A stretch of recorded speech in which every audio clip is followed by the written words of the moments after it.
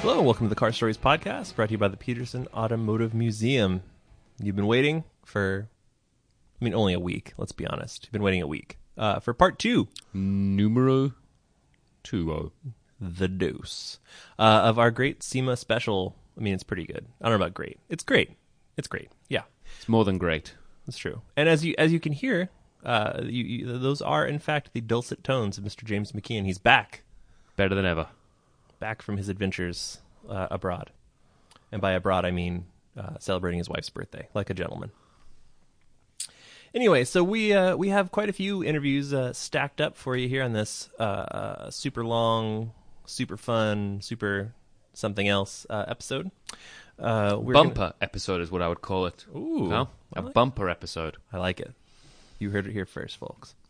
We're going to start with Dave Schardt, who is the principal behind Forgeline wheels. And those are really nice wheels.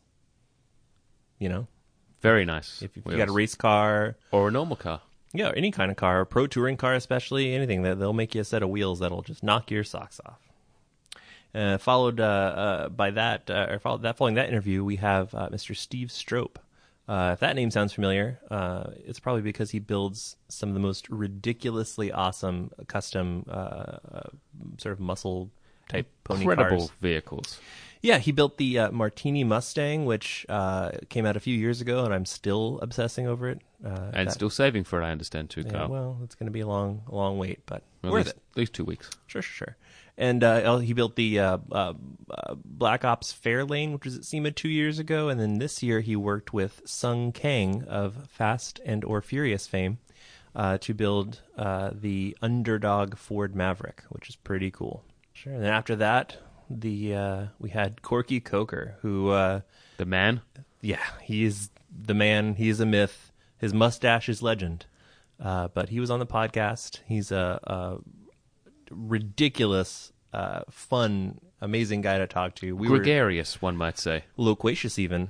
Welcome back to Thesaurus Talk with James and Kyle. We had a great conversation with him about the fact that Coker makes tires for everything. We talked about the Great Race, which they're the people behind. Which we're looking to enter in 2017, I understand, Carl. That's what Corky promised. They're not even ready for us. They can't even handle Car it. Stories going on the road. Yeah, it's going to be great. It'll be like a cross between On the Road with Jack Kerouac, Easy Rider, probably Apocalypse Now. And Planes, Trains, and Automobiles. Oh, yeah, that too. Definitely that one. Definitely that.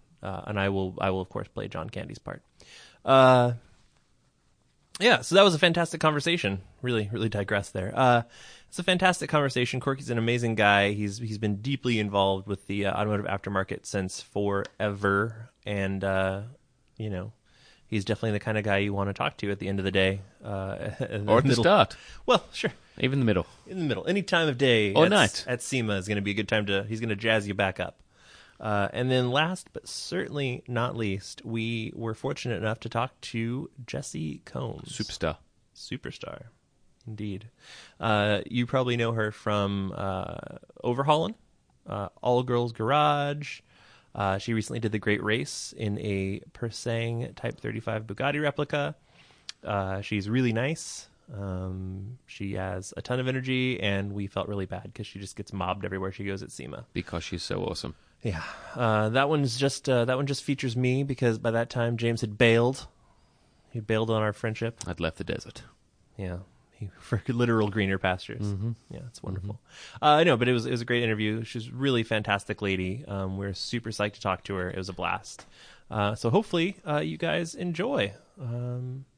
We'll be back to talk to you in between the interviews. Hello and welcome to the Car Stories Podcast, brought to you by the Peterson Automotive Museum. My name is Kyle Hyatt. With me as always, James McKeon. There he is.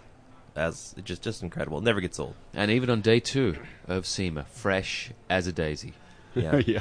Day 2. It's always a little rougher than day 1. I can't wait for day 4. Friday was going to be pretty savage. That's going to be that Barry White gravelly voice of yours. I know. Just sucking on cough drops like they're going out of style. Anyway, so we are here at SEMA 2016. We are in the Prestone booth in the Happy Camper Winnebago. It's built by the Ring Brothers. We've been here all week. We'll be here for the rest of the week. It's awesome. It's a 1,000 horsepower RV, basically. That's cool. And right now we're here with Dave Schardt from Forgeline Wheels. Forgeline, you've probably heard of them. They make some really, really incredible, just beautifully made forged wheels. They're for really, both the road and the track. That's true. They're really popular with a lot of the guys here at SEMA for good reason. And we're really psyched to have you here, Dave. Yeah, thank you. Thanks for having me. Sure. So, how'd Forgeline get started? Forgeline got started. I used to own a business called Wheel Source before Forgeline came about, and we were a wheel distributor in the Midwest for BBS, Speedline, Momo, those types of brands. And we saw a need back then. That would have been early 90s. For there weren't many people making custom racing wheels. BBS was doing it, but they were hard to get a hold of, unless you were a professional race car driver or team or something. There wasn't a lot out there. I think HRE was just starting, and they were building a little bit of stuff. So we saw kind of an opportunity there. Sure. And started Forgeline along with my brother. Okay. And we made at that point, it was just a one style, and it was a forge center, spun rim, but it was a welded piece at that point. Okay. And how have things changed? What are kind of your big design features that people come to Forgeline for now? Same thing we did, mostly custom, to be able to customize it in a million different forms. We make the wheel exactly the way you want it, basically any size, any offset. We have more styles than we can even put out in the booth anymore. Oh, wow. A lot to choose from, so that's what brings most people. Awesome. And where are you guys based out of? We're based out of Dayton, Ohio. Okay. And you do your manufacturing there? And do all the manufacturing there. We're one of the only people that aren't on the West Coast or in Miami. So yeah, awesome. Yep. Cool.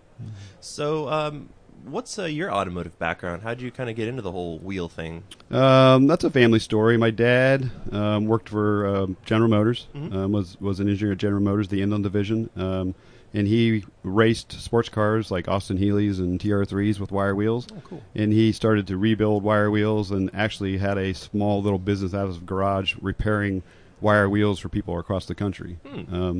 At that point, and he was buying all his spokes from Dayton Wire Wheel. Sure. There in town. And he went there in like 1970, I think it was, and the doors were closed and the bank had taken possession of the company that had been open since 1916. Oh, wow.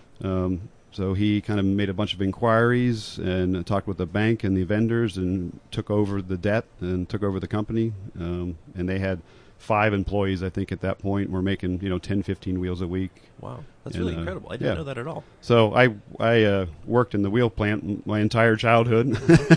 Well, my friends were out playing all the summer long. I was usually out sweeping the floors or ran just about every machine and everything in the factory growing up. So that's where my wheel background comes from. Nice. So then, do you still do any of the work now in the facility that you've got? Do you ever get out there sketching the wheels and then saying this is where you want to go through to creating and designing wheels? Yeah, almost all the designs are made by recommendations from my salesman or something that I see, but all the designs are my designs, and I work with them with Todd, our engineer. We go back and forth. Sure. And then how long does it take you then to go from, like, if you think, I'd really like this design, or I'd like to tweak something from this set, how long does it take you to go from that thought process to, like, going all day the way down the line, so to speak? You've got one it totally varies. I mean, sometimes we see something, or I see something, and I know exactly what I want. Yep. And me and Todd can talk about it, and it can take a couple days. And then we have stuff that we're still working on, 3-4 months later. Okay. So there's stuff that we're working on that we wanted to get done for SEMA that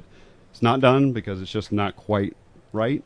Sure. Hey, to be ready for SEMA 2017. Yeah, that's right. There you go. So you're already preparing. We got PRI in a month, too, so we got another opportunity. Oh, perfect. There you go. Well, that one's a little closer to home, too. It's a much easier show for us, for sure. I always think it's funny they choose to have that show so late in the year in a place like Indianapolis that gets, like, snow and ice and things like that. Like, yeah, it was in Florida. Most people like it better in Indianapolis. We like it, I guess, because it's close to us. But right, why I didn't mind living in Ohio. I didn't mind going to Florida in December.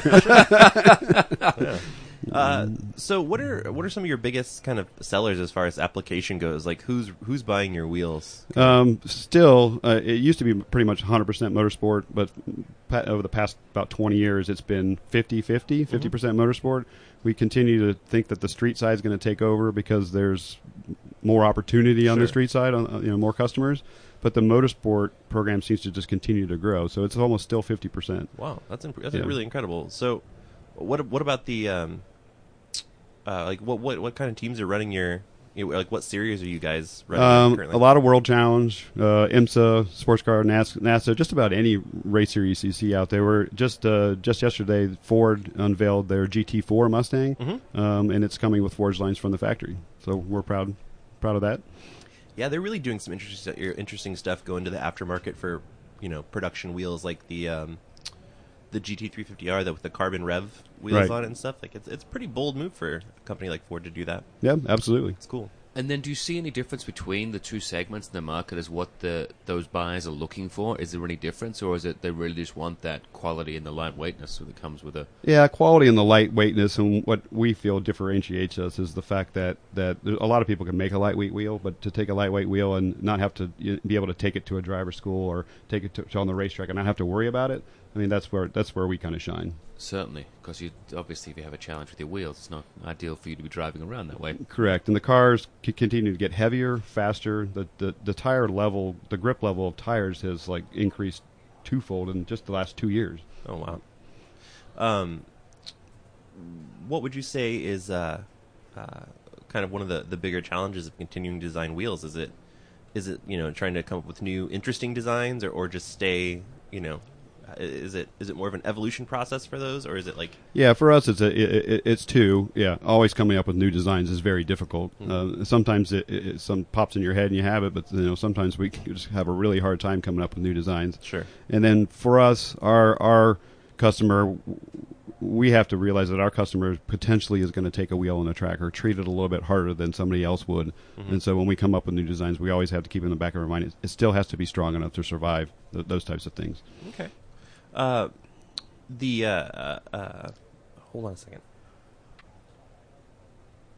So, you guys have been pretty involved with SEMA for a while now. I mean, it's a huge show. Obviously, I mean, there's a reason everybody comes to Vegas every year. Yep. What would you say the impact of SEMA is on your business? I mean, being like a trade show rather than like a consumer show. It's an exercising branding for sure. You're here to represent the brand. If you look around the show, we have last year I think we had 60 cars in the show with our wheels. We haven't done a count, but we still have quite a few. Wow! So that's a big branding exercise for us. It's huge. 60. It is. We have a lot. Yeah. Right. And obviously for customers to see the wheels in person. We have a nice website, nice color pictures on the website and stuff, but to really get a hold of really what that wheel looks like, sure, you have to really see it in person. Definitely. So we have a lot of people coming in the booth. I'd say the majority of the people coming in the booth are coming in so they can pick the style and color for the car that they're building or they're going to build next year. Okay, that's cool. What are some of your favorite cars this year that have Forgelines at the show? Obviously, that GT4 Mustang is a great car for us. The Vicious Mustang. Yeah, we went to that unveil yesterday. That thing is very impressive. Yeah, very impressive car. Yeah, I think that with 10,000 hours or more into that build, that's just right. Blows my mind. Is it Inferno by Roadster Shop at the Eaton Booth Mustang? Mm-hmm. Yeah, beautiful car, fantastic car. Nice, yeah. Very cool. Go ahead. I was going to say that when you come to the show like SEMA, do you ever get see anything from other designers or whatever or ideas that can lead you to like go forward on something else? Well, absolutely. That's one of the reasons you come here, and not just wheels, car designs and things that people are doing in interiors. I mean, there's all kinds of things that. What are those things that have been standing out to you then in particular? Have you seen anything different this year that's like, oh, this direction seems to be new from what's seen in the past? Last year started with a more of a like directional wheels were popular in the 90s or whatever. They just totally went away, and now that seems to be coming back. That trend started kind of last year and has continued again this year. And then, 5-spoke wheels and open wheels have always been popular. It seems like a lot more tighter designs, or tighter mesh designs with a lot going on. Sure. Wheels that are really, really hard to clean. Yeah, they're the ones I'm like, they're so beautiful, but I really like it when someone else cleans those for me. Yeah, that's my feelings on wire wheels. Is exactly. I've always wanted a car with wire wheels, but I never want to clean them. Yeah. Never ever want to clean them. I just hire somebody with like one of those steam generators, and just go in, deal with it. What are some of your personal automotive interests? Like, what do you like to drive or race? I was the first car I raced for about 20 years. I raced in World Challenge. Okay. Professionally for about 7 years. All right. But I first raced a Corvair, believe it or not. Nice. So, and not a great car to learn to race in with the engine in the back. Yeah. Build skill. Did character. a lot of 360s. Sure. And, yeah. But once you drive a car like that, the next car's quite a bit easier to drive. You got to start somewhere and then go on from there. That's right. And then after that, raced Porsches for a long time. So I'm a big Porsche guy. But now that we've done the Pro Touring stuff so much, I'm really in love with the Pro Touring cars, and we're building currently a 70 Camaro with a new Z06 LT4 motor in it. So we hope that car's done in the spring. That'll be cool. Yeah. I'm a big Porsche guy too. What are some of your favorite Porsches? I have a 91 964 Turbo. That's nice. my favorite Lovely car. car. Yeah. Lovely car. I love that car. New 918. I'd love to have one of those. Those are nice. Right. All right. Yeah, no, those are cool. I love the way they routed the exhaust, like the just giant Inconel things coming right out of the top. Like, yeah, a pretty bold move. Lots of amazing engineering on that car. Oh yeah. Those guys, it's everything they do is just done to like the nth degree. Yep. It's pretty cool. And David, for those Pro Touring cars that you're making wheels for, what's the design? I mean, obviously they're generally standard now in a Pro Touring cars coming out about 1,000 horsepower. Right. So is there anything special that you have to take into account for that? I mean, I'm assuming there's the size. Well, yeah, I mean, the amount of people that are taking those cars on the track is it's phenomenal. There's more cars, so there's more people taking and doing things with them. And they're twice as heavy as the normal Porsche that you're making wheels for. Sure. So we're taking all of that into account. The cars are very, very heavy. They're putting 315s and 335s, BF Goodrich rival, super sticky rival S tires on them, and they build these cars for $300,000, $400,000, $500,000, and they go out and beat them on the racetrack, which I think is fantastic. It's lovely. But you have to prepare for that in the wheel. Certainly. Sure. So going back to that Vicious Mustang, I mean, something like that where it's got a compound charge system, so like that torque is going to be available pretty much immediately. Is that going to I mean, I would imagine that presents some pretty unique design challenges in terms of like the actual. Not as much as the lateral load on the car. The cornering load is the hardest thing on a wheel. Okay. That's why like drag racing wheels can be so light. You see drag racing wheels that are 10 and 12 pounds. Oh, yeah. But if you took that drag racing wheel on like one lap on a racetrack, it would just fold in half. Yeah. But since it's going in a straight line all the time, it can. Yeah. Yep. What are some of the engineering kind of tricks of the trade that you use to make a wheel that can take that kind of like lateral load and stuff? Well, that's a secret. I can't tell you that. Well, it's worth a shot, Kyle, I like you just try to slip it right in there, because you do realize, David, Kyle's just a budding wheel designer in the making over here. I've got the water jet and the CNC. Well, what we think gives us the best advantage is we've been making racing wheels for 20-some years. And so in those years, as the cars increased their grip levels and stuff like that, we're breaking wheels. We break wheels, but it's usually in a controlled situation. Sure. And we've learned from every single one of those, and that really gives us the feedback that we need to make wheels. Yeah, and the series that you're in, the IMSA series, is a great series. I mean, the cars that are in that are some beautiful cars. Yep. It's good, close, competitive racing. Yep. That's just a good series to watch. Well, and on a variety of, like the variety of tracks that they race on here in America is pretty incredible. You have stuff like Laguna Seca where there's just huge elevation change, right? And the corkscrew, which does all kinds of horrific things to your car, and then you go somewhere like Road America where it's just so fast. Very long straightaways, right? Mm-hmm. Very, very fast track. Yeah, it's really interesting. Things like Lime Rock Park where it's so short, and less than a minute lap times. Yep. Yeah, so it's just a great series to be watching, and then with the new cars that are coming in for 2017, it's going to be even better, I think. Yeah, that'd be interesting. Very strong series. All the racing series are very strong at the moment. Yeah, it's definitely. I mean, I know that like the IMSA stuff, they always have kind of an issue with like the balance of performance thing, like that. They're constantly juggling that, it seems, but. Yep. Apart from that, it's good racing. Yep. What are some of your favorite racing memories? I mean, you did it for so long.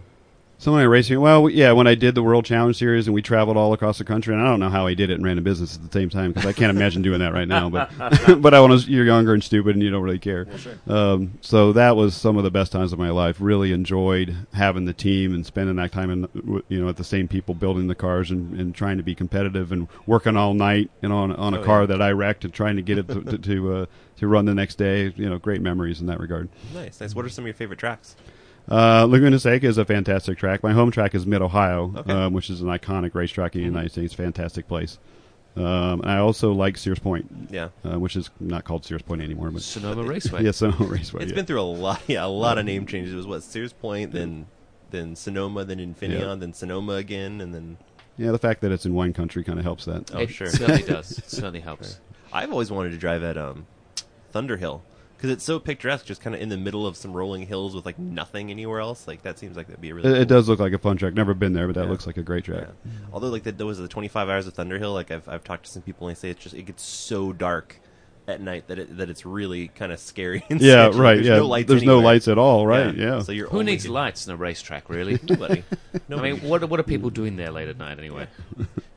Just figure it out. You Exactly. Don't need to You've got that thing on the steering wheel that tells you where to go. Just follow that. That's right. Yeah. Nice. So, what are some things that you want to do with Forgeline in the future? Like, what are some things that you can talk about that maybe you have coming up? Well, we released a carbon fiber wheel. Oh wow! Yesterday. So it's a carbon fiber barrel. Saves about 6 pounds off of its equivalent aluminum barrel. That's amazing. Yeah, it's about 40%. So that's quite amazing. Cool. And is that for both road and track? No, it's for road. It's for road street stuff at the moment. 20 and 21 inch only. I think we'll eventually make 18 and 19 more of a motorsport application, but that's going to come later. Sure. Okay. So do you find that that affects like ride quality as well? Because there's like an elasticity to carbon, or is it? No, because the tire takes most of that. Sure.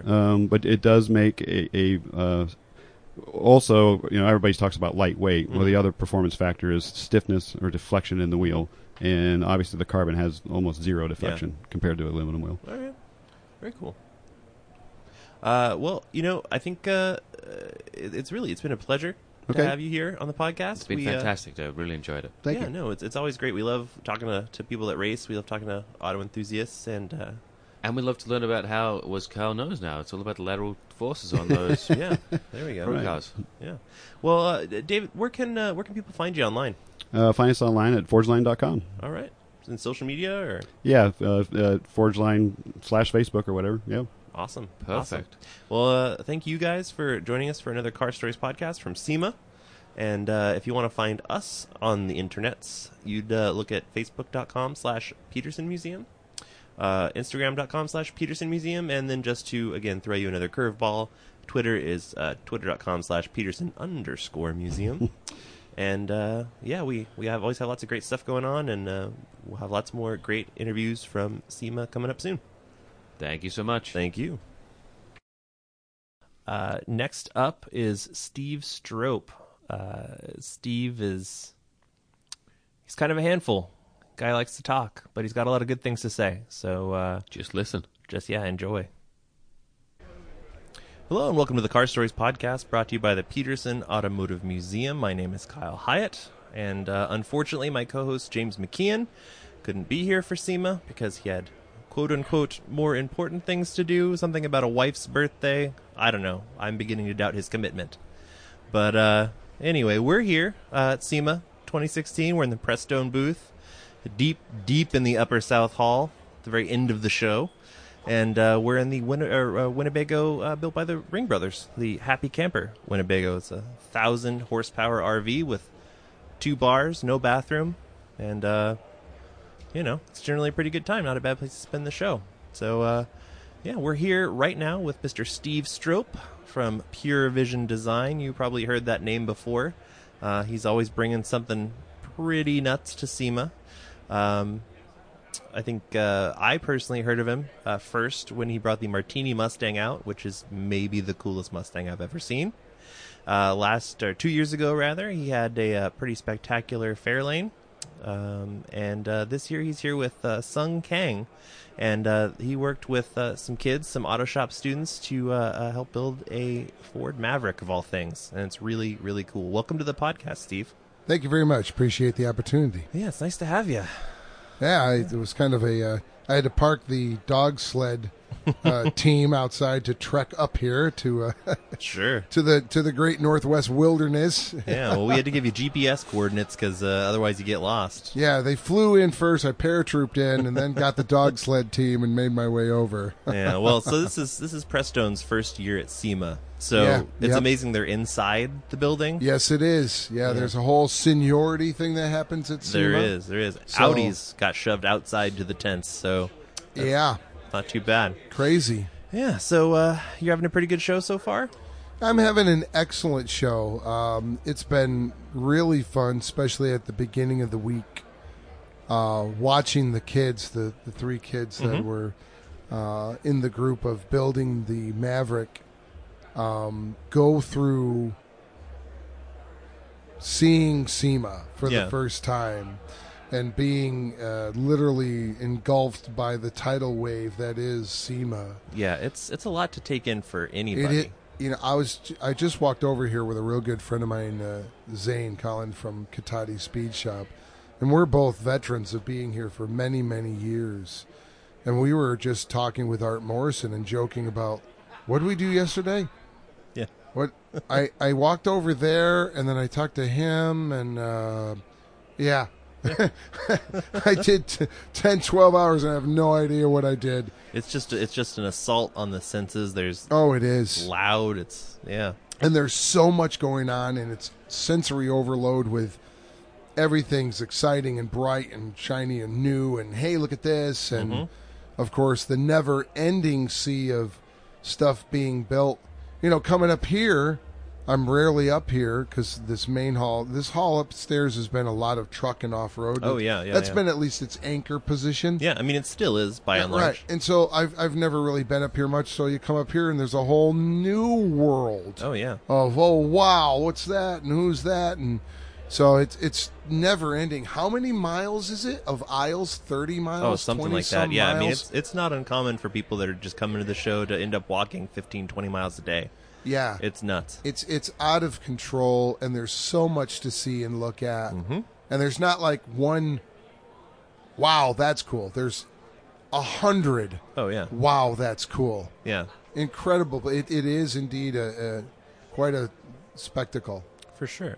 And it's one thing. So getting back to the Maverick project a little bit. Yeah.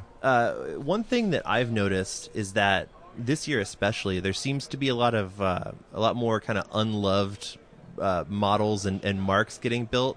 Like people are trying to go to a different well because they're all kind of Camaro and Mustanged out. And I mean, certainly the Maverick is an as yet untapped resource, I think. Oh, definitely. Yeah, but you guys did something really incredible with it. I mean, it's got a really unique kind of a very Japanese style. Yeah, when Sung got a hold of me last year, just a little while after SEMA, like a week or so after. And he brought the Fuguzi. Yeah, that thing is incredible too. It's a very cool car. Yeah. And I've been friends with Sung for years. We met on the set of Fast 4. And so he told me that he had some conversations with the people at Shell. Sure. And they wanted to do a project together. They wanted to do something with Sung. And no one was quite sure what that was going to be. But Sung called me up and said, you know what, I don't want a car for me. And I've got this idea. And I go, okay, shoot. What's the idea? And he said, well, I know I want to call it Project Underdog. I want to take these underprivileged kids, these kids that don't have all these opportunities and options. Sure. And I want them to do something with, like, building a car. And I go, okay, cool. And he goes, I think I want to do a Maverick because that's like an underdog. And I go, and he drove a Maverick in one of the Fast movies. I think it was either 4 or 5. Okay. But he's like, that'd be cool, right? And I'm like, yeah, sure. So some time went by, and there were some conversations between him and the Shell Pennzoil team about how this was going to work, working out the details. And he gave me another call and said, hey, we're going to turn this thing real. Would you be interested in helping out, being one of the mentors from the kids, et cetera, et cetera? And I said, sure. And I go, let me take a crack at designing it. And I go, so it's a Maverick, and you got any requests? Anything I should do? And he goes, no, not really, but white. I want it white. And I said, you know what? I've got an idea. Mm-hmm. And I actually had a plan for a 66 Mustang that never got built. Sure. That was based on a wide-flared Japanese street racer kind of an image. Okay. And so I called up one of my favorite artists that I use, Tavis Highlander, Mm-hmm. and said, and he had drawn the Mustang artwork way back when. And I said, pull up the Ethos Mustang. It was called the Ethos Mustang. I go and take the flares and the rims and the rear view mirrors out on the fenders and this, that, and the other thing, and put it on this Maverick. Mm-hmm. Do it white, set it like this. Tavis sent me first round shots, right on the money first time. Sent it to Sung. He went ballistic, loved it. Okay, there we go. And then Sung texted me like 4 hours later going, I can't stop looking at it. It's my screensaver now. He loved it. And so we went forward to going to a bunch of high schools Sure. in the LA basin and interviewing a bunch of kids and finding the 3. And it went from there. And it was built up at the SEMA garage in Diamond Bar, California. And major props and thank yous and everything else to Mike Spagnola from SEMA. He took the project over as far as getting all the different vendors involved. Yeah, that's quite an organization effort. Yeah, and there's special stuff on that car. That's the new 2.3-liter turbo motor out of the new Mustang. Sure. There's no, except for in that car, really. If you sit and think about that for a minute, you guys out there in Carland, there's no standalone computer harness. Yeah. There's no way to make it run. We're putting a Tremec behind it. There's no bell housing or clutch available. So people in the industry got together and helped out. That's really fantastic. And made stuff from nothing. Ford came up with a closed loop, like a standalone computer system that didn't rely on the rest of the car's computer to talk to it. So it's actually kind of a sum of more than its parts. Nice. A lot of great people coming together, and a lot of great filming. Some of Sung's friends from the movie world donated time, effort, and knowledge. And you guys just go Google Underdog Maverick, Project Sung Kang Maverick, and there's 5 videos out now, and they look like a movie team. Yeah, no, they're beautiful. I watched some of like the making of videos for it, and just incredible. Just great job all the way around. Everybody involved has been stellar. Yeah, no, the kids actually seem. I mean, it's really cool to see. Like, as somebody that took a lot of high school auto shop, like seeing those kids like just really get into the project and stuff. And for people that aren't necessarily familiar with LA, like it's not it's not all Beverly Hills. Gosh, no. No, and to have a chance to do something like this or to work with somebody like Steve or Sung is a really big deal. So it's really exciting to see these kids like. And I've joked about it. I said the kids won the Willy Wonka golden ticket For sure. I mean, you look at I can take myself, remember my 16-year-old self from Apple Lake in New York, where I think there's still one red light, a small farm town in upstate New York, and go, what if I got the opportunity to work with this movie star at SEMA, their private garage, with this car builder guy that I've seen in all these magazines, and they're filming me and interviewing me, and we're going go-kart racing with Sung, and we're going to Hot Wheels and getting a private tour of behind the green curtain. Oh my God, overload. What an amazing opportunity. How cool is that? So we're going to see what happens. I talked with Sung just a little bit yesterday about, from what I can tell, everybody wants this to happen again. Yeah, definitely. There's a huge response to this car and the project idea. Sure. And so Sung's on a new TV show right now, a show called Power on the Stars Network. They actually had a part for him. Oh, cool. That there's a lady who is, I believe, the producer director. It's her show, and she, I believe, Sung, please forgive me if I got it wrong, but I believe she wrote the part for him intentionally. Oh, awesome. And asked him. So he's moved to New York City to film there for 2 years. So we'll have to see. And I already told him, me and Mike could handle it here, but Sung needs to be a part of it because that's definitely part of the magic. So it would be up to, if his schedule would allow, and a whole lot of other things. Some other stars would have to align. But here's hoping, because it was a very worthwhile project, and I think it had a great outreach. Mm-hmm. I think a lot of people around the world watched it, and I think hopefully a lot of kids said, "Hey, I can go do that." Yeah. There's cool opportunities and neat things to go see and learn and find. So here's hoping, because we're trying to get that next generation in. It's scary. So many of them are like, why should I even bother driving? I can go get Uber. Mm-hmm. And how old are you? I'm 31. All right, you're young. But you're still the generation that couldn't wait to get their driver's license at 16 and get their freedom and go out and do. And it appears, I'll say it appears instead of condemning them all, that they would rather sit inside and play video games and do nothing. Sure. And that's scary. Yeah. But there's still, I think, and again, these kids are definitely proof that there are still kids that are just fired up about cars. And I think, one of the things that... And creativity and doing things with your hands. It doesn't have to be... Yeah. It doesn't have to be build a supercar. No. Just out doing and creating and being ingenuitous and mingling out and being with people and with your friends and finding something that is your love and your talent. Obviously is very, very important. Sure, definitely. So, I guess changing gears a little bit, as I said, like, I first kind of really became aware of you when I saw the Martini Mustang on, I think you're on Adam Carolla or something. Yeah, I've been on Adam's show a few times. He is a wonderful host and has great taste in cars. Well, as it turns out, yeah. So I guess for those of us who aren't necessarily super familiar with that car, maybe give us a little bit of background on how it came to be, and one of the give us a few of the kind of the real highlights, because there's a lot. But yeah, there's a lot to that car.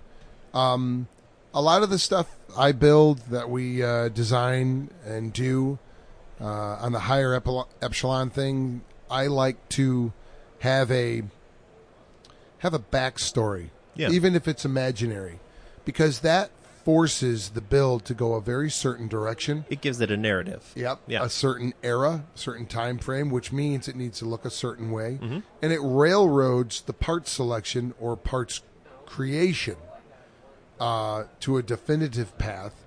And that does well in creating a very overall package and theme that works together when you look at it. Yeah, it's a very cohesive car. Right. Yeah. And I'm really big on what we nicknamed the Easter egg hunt. Nothing really jumps out. You keep seeing and keep finding. I love when people come up to us here at SEMA or Grand National or wherever and go, I've been back to your car 5 times and I just found the blah, blah, blah in the car. Holy mackerel. Now, that's important because for me, that means I did my job right. The car just sitting there was, as you say, cohesive. It just made sense. It looked right. And that means, for me, we did our job right. Definitely. So the Martini Mustang, the idea was, and I have a large reference library in my office at home, that Ford wanted to go European road racing. And I found that the first races ever won by a Mustang, they took first and second place in October of 1964 at the Tour de France Road Rally. Oh, wow. So the very first racing Ford Mustangs did was European road racing. Sure. So I wanted to do a special neat motor. I went down and had a conversation with Frank Hausowitz down at Ed Pink Racing Engines. I originally wanted to run a Cosworth motor, and he turned my direction towards the Indy Lotus 4-cam motor. Sure. That is the same motor in Jimmy Clark's Indy winning, that little cigarette, that green famous cigarette little Indy car. We have one at the museum on display. Indeed. Yes, you do. So, and the motor we have in the Martini is a stamped LMI, Lewis Meyer Industries, which is, he was the distributor for that motor for Ford to all the race teams. So, I took the program. Then after that decision was made, leafing through my hot rod magazines, I find, even though our car is a 66, I find in 67, Ford and Autolite put an Indy 4-cam motor in the 67 Mustang to go record-breaking up at Bonneville. Oh, wow. So now I'm thoroughly justified with a 4-cam motor in a Mustang. Definitely. So to top it off, I wanted a livery, and though timeline-wise I played artistic license, Martini wasn't sponsoring even stuff with Porsche early into 1966. Yeah. But who cares? Yeah. Such a great livery. You put it on anything, it looks Oh, fantastic. my gosh, and does that Mustang wear it well. It just looks great. So from there, it's lots of cool little things like the clock and chrono mounted to the dash. But is it mounted on a cool plate, a billet plate? No, it's mounted on the piece of plastic that is the Ford Shelby radio delete plate. Why? Because that's what it would have been laying around in the Ford HQ, all the Shelby R parts. So we have R parts all over it. Instead of making stuff from scratch, we wanted those Shelby R parts because that's what they would have shipped over. Yeah. So now we got a test mule. They just won Indy. The motors hung together for going 500 miles wide open in a circle. So how about some on-the-road testing with this motor in a car that, is lightened up by Shelby for racing? And now we have some opportunities to bring in some new modern stuff, sneak it in. The brand new suspension from Kyle Tucker. In fact, his are serial numbered stamped. We have number 2 in that car. And on from there. Neat little choices and design and little... I mean, there's coolers under the car up by the rear valance, and the other side in the rear valance is the backup light behind it, and they're protected by like chicken wire for, stones and gravel. And we have a super lightweight transmission from C&R. It's an illegal NASCAR tranny. It weighs 63 pounds. You can carry it literally under your arm. 4-speed, right? It's 4-speed. Yeah. Sounds amazing when you're shifting. Oh, I bet. It's just, oh, God. I can tell you, it is one of my favorite cars I have ever driven down a public road. Sure. It sounds amazing. The soundtrack from that motor is so cool. And that tranny with that clunk when it goes in is just awesome. So, there's lots of neat parts on that car, and you can refer back to there was features all over the world. We were in magazines in France, Japan, Australia, here in the States. There's just a million little details around that car, and so many awesome people helping us make it so. China Aviad making the tank, out of the blue for us because it's all internal dry sump. Yeah. Internal everything, the water pumps inside. I didn't realize that's really interesting. Yeah, so we had to bring in people with knowledge, guys that knew way more about that motor and stuff than I did, and for it to live on the street and be driven, not in an Indy car. Yeah. We had to come up with a bell housing that ran the starter piggyback because there is no starter or clutch on an Indy car. Yeah. So that was a fun little hurdle. But luckily, again, the guys at Ed Pink had connections with people, found the thing that they needed, that we needed, and it worked out just stellar, just incredible. So, neat car, exercise in patience. Yeah, I can imagine. And a lot of hard work. Definitely. And one of the interesting things on that car, one of my favorite things about it is the exhaust. You guys had to do a really, really bizarre kind of an exhaust layout because of how low it is. Yeah, that was well. the headers and the exhaust on that was incredible from Aaron Cramford at Aced. He's actually an old employee of mine. Oh, cool. But I don't know if you're remembering the flat 4-4 on the Fairlane. Okay, yeah. 'Cause that's crazy. That one we copied Hallman Moody NASCAR headers on that one, and when that car was shown, that was up on race ramps, and people were underneath losing their minds on the exhaust system of that Fairlane. No, that whole Fairlane was pretty bananas. I saw that at just kind of just wandering around my very first SEMA show 2 years ago, like looking around, getting caught in the headlights everywhere, like, oh, there's something cool, and then all of a sudden this blue and gold Fairlane just jumps out. Like, what is going on here? Yeah, and that's got stuff, again, you really would have to crawl around that car. The suspension is we use Schroeder parts. It's a hidden torsion bar suspension, and the torsion bars run through the inside of the frame rails. And the rear torsion bars are hidden in the trunk and come down through links through the top. It's amazing. Of the frame. Literally the push rods down to the quick change rear axle runs through tubes that go through vertically through the top of the frame rails. But everything looks like it was done back then, which is difficult to take newer technology or from scratch, and you need it to work and function, but make it look like somebody was using stuff from back in the day. Sure. And again, Frank and the guys at Ed Pink's with that all aluminum sock motor, and again Aaron Cramford on the exhaust and the really unique intake. Aaron wanted a crack at that. I wanted to do an intake that was very reminiscent of the crazy prototype stuff that Mickey Thompson was doing. Okay. So I wanted a big bathtub type intake with a lift-off lid that had 4 two-barrel mounting pads. And then we took these 2 barrels and found these float bowls that Holly made called Le Mans bowls. They were used in the NASCAR world, and I found the one place in the planet you can get them. Holly still makes them, but they are sold through a place called Carl's Ford Parts. And you can't buy these float bowls from Holly. That's weird. This Carl guy does a lot of tri-power setups for Ford people. So I believe he has an arrangement with Ford with Holly that they make those bowls, and he is the seller of them. That's cool. So we found him and have those, and the old race guys know those float bowls.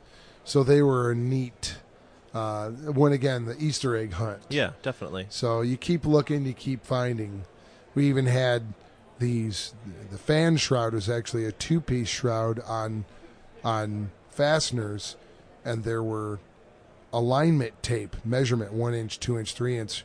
So the guys at Ford, because this was, we called it the Black Ops Fairlane, an in-house prototype.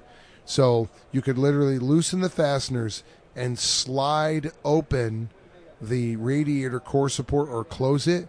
And one of the things in NASCAR and high-speed racing is blocking off frontal area. So this way, you slide each one out 1 inch, take your measurement, take your notes of speed increase or not. So again, detail. I loved the rear spoiler on the Fairlane too. That was such a cool touch. That really jumped out at me. That is an air brake tied into with the braking system, and again, stealing from the geniuses, from the real guys. That was taken from Jim Hall with his Chaparrals. Okay, yeah. He had the driver activated rear, the big airfoils that were foot pedal activated, so that that added to his braking. Yeah. And I thought that was fascinating. So I'm like, what if, it's right around the same era, 1966, 67. So what if the Ford guys were going, hey, let's look into that active aero thing and tie it in with the brake system, and this air brake comes up same time you're on the brakes. And, so just taking from history and trying to put together a cohesive package that made sense. So this thing is like, there's this secret guys in Ford, like GM's got their Skunk Works, and I just called it Black Ops. And so this car is not going to be entered into any competition. No. So even back then, so it's like the chains are off. They can do anything, adjustable torsion bars and active air brakes and prototype intakes and quick change for changing gears at the track and learning different ratios and what this does and what that does. And so everything around the car was based off of this idea that this was some top secret That's awesome. test vehicle. And then what they learned from it, they can go put on their cars in competition in NASCAR or NHRA. Sure. Oh, Yeah, that's awesome. it was a fun car. Yeah, I can imagine. It makes a hell of a racket, too. Yeah, we're going to be taking it down to the LA Auto Show. Jay Leno has invited us down there for some fantastic. filmings, and yeah, it makes a racket. It is a loud car. Yeah. One thing I think is kind of interesting that's been happening over the last couple of years, and I think you have a lot to do with it with cars like the Black Ops Fairlane or the Martini Mustang, is this kind of resurgence of a more like a road racing aesthetic with people. Like your shop's up it's in Simi Valley, right? Yes, sir. Yeah. I think there was another car. I think it's a 63.5 Falcon Sprint. And it was, it's black, and the guy's got like a big, deep, like aluminum chin spoiler and Holman Moody all over the place. Like you see that car all the time at Cars and Coffee, or, it's just there's a bunch of cars here. There's the Trans Am influence. Yeah, and I'm kind of partial to a mixture of Trans Am and what I call the Riverside. Sure. The sports car racing. They had multiple classes, lots of ingenuity happening, lots of creativity happening, lots of experimental happening. Definitely. And it was mix and match of body styles and engines and drivetrains and rims and tires and that whole thing. Yeah. There was neat stuff going on. Look at Doane Spencer with his T-Bird. Sure. That blown T-Bird with the kidney bean wheels on it and knockoffs and just all this neat race-inspired stuff coming down from him. And so that influence, it's a endless well for me. And I grew up near Watkins Glen Raceway, so I was up there a bunch. And so I speak sports car as well as I do muscle car and drag race and what have Definitely. you. And it's definitely a large influence on me. And I've had many really great talks with there's an artist named Steve Stanford who's been around forever and is prolific and hugely inspirational to so many different people over the last almost 3 decades. I mean, his sketch pads have been in Carcraft, Hot Rod, the VW magazines, the mini truck magazines, the sport truck magazines, Rodder's Journal. I mean, you name it. He is kind of blown out over the last, like I said, 2-3 decades of inspiration and thinking up different paths, but yet kind of steeped in a form of tradition. And he and I both have discussed, we can't quite put our finger on it, but what the magic is about race cars, any kind of race car, drag race, stock car, sprint car, road race, Indy, whatever it is, F1, from throughout the 60s into the early 70s. There's some magic of it's still organic. There's still guys' hands on these cars. They're not sterile, corporate, computer designed. I agree, yeah. But they weren't backwoods, slapped together. No, I mean they're geniuses in short sleeve dress shirts with slide rules. Right, but yet it had this. So it had this amazing, neat, raw mechanical essence, this purposeful to it, but it still looked like what it was, and it was just a magic time in motorsports, and it is a safety to a point to pull from that. Oh yeah, because it'll always look good. Yeah. It's part of the heritage and history. And I've had a couple of big conversations the last month. I've been kind of harping on this whole, people have been asking me about trends and where it's going, and whether I like it or not. I'm part of that, and what I think of this, that, and the other thing. And there's room for all of it. I think some of the interviews wanted to start up controversy. Yeah, sure. And I'm like, you know what? There's avant-garde. There's the crazy out on the limb. And I went, you know what? Let's skip cars. Let's for the heck of it, let's talk food. Mm-hmm. And I said, you need that weird, crazy $350 plate of French food. Yeah. You need that to counterbalance and to prove every time how great chicken noodle soup is. Mm-hmm. And there's nothing wrong with that super expensive plate. No. And it's neat, and it's new, and it's creative. 20-1. It will not be around as long as chicken noodle soup has been and will be. Mm-hmm.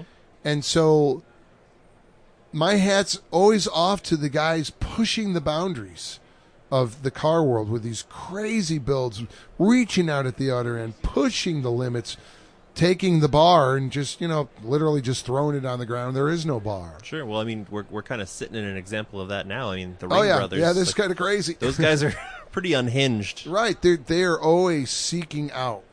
So I'm like, you know what? I think it's all part of having great options at that big automotive cafe. Mm-hmm. I want to be able to buy that $350 plate, and I want to be able to come back to chicken noodle soup too. Sure. And I lie somewhere closer to the soup with some little bit of spices and some, pepper jack cheese in it. Yeah, I like that analogy. I stay back here. Mm-hmm. Even that twin turbo Camaro we did, I based that off of an Aston Martin-ish idea. Yeah. I did not want a pro touring car. I wanted a GT. That makes I sense. wanted a super clean, super high-end, super fit and finish, tons of power, brake, and horsepower. But nowhere in the world did I say, and we're going to go carve a new time at the Ultima track, and we're going to blaze through pylons. It's not what that car's about. Mm-hmm. That car's about class and power and showing up, in a badass car. And that's what I did with that car. Again, a theme. There was something to follow. So, but there was a lot to call back on. Guys that like Aston Martin saw the line drawn. Yeah. So what I was some spiced up chicken noodle soup. There was some stuff there that they were comfortable with, that they know, that they saw, that looks good, and restraint. But, a little bit of, wow, that's kind of cool too. So that's me, but I'm glad there's guys doing the other crazy stuff. Definitely. Because it's all needed. You got to push the boundaries. And on top of it, when you push and you go crazy, that also counterbalances, and somebody brings in, say, a restored, Buddy Baker stock car. That's always cool. Yeah. There's no way around it. That's going to have a crowd too, because wow, that's neat. Yeah. That's our history. That's DNA. Definitely. So, I guess kind of wrapping things up a little bit, where do you what's next for Pure Vision? I mean, what do you guys got coming down the pike that you can talk about? Or Sure. We have a lovely two-door 57 Ford Ranch wagon that we're doing for Bob Flooring. He co-owns ARP Fasteners. Okay. And that'll be unveiled here next year. Awesome. Yeah, obviously in the ARP booth. Mm-hmm. Or someone's getting fired. Yeah. If it shows up anywhere else, something has gone horribly wrong. We are engaging into a Nova. I'll just say Nova for now. For Mr. Joe Rogan. Oh, very cool. Great customer.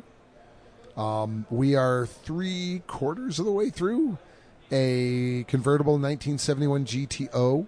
Nice. They were only made about 614 of those ever. It was the last year of the convertible GTO. That's a really neat piece. Schwartz chassis under that, LSA powered. All right. And even down to a really, lack of a better term, really neato little right-hand drive 62 Toyota Stout pickup. Oh, cool. For a really great guy named Peter Friedman. He owns Rode Microphones out of Sydney, Australia. Yeah. Okay. So a lot of neat stuff. Just handed over original number matching Hemi 4-speed Belvedere. Oh, wow. So a lot of cool stuff. We're finishing up a gorgeous little 69 Camaro convertible for some people. Very nice. But next year's the big one will be the 57 Ranch wagon. So you guys can look for that, and hopefully we please everybody again and get good reviews for Bob. Well, I'm looking forward to it, certainly. So if people want to find you on the internet, where would they go to look? PureVisionDesign.com is the website, and just you can find Pure Vision, of course, on Facebook. Sure. And one of my employees, Pete, has Pure Vision Pete on Instagram. All right. So he throws in some stuff going on, some juicy behind the scenes, some little shots of stuff getting fabricated, Nice. some sneak peeks of things there.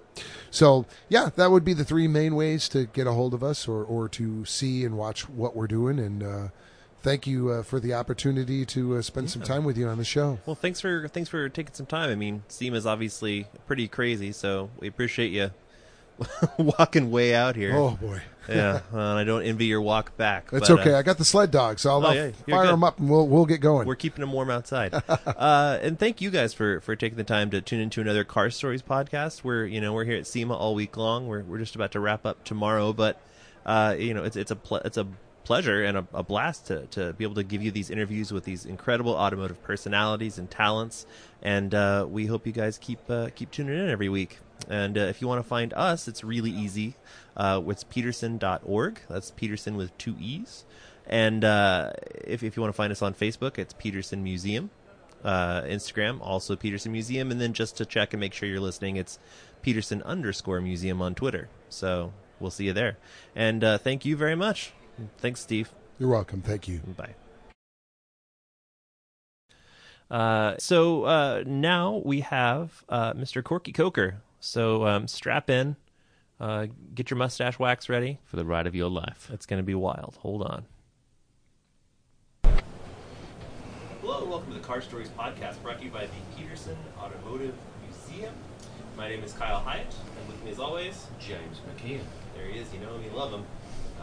We are, again, here, SEMA 2016, Las Vegas, the world's largest trade show, the 50th anniversary of this. It's a spectacle.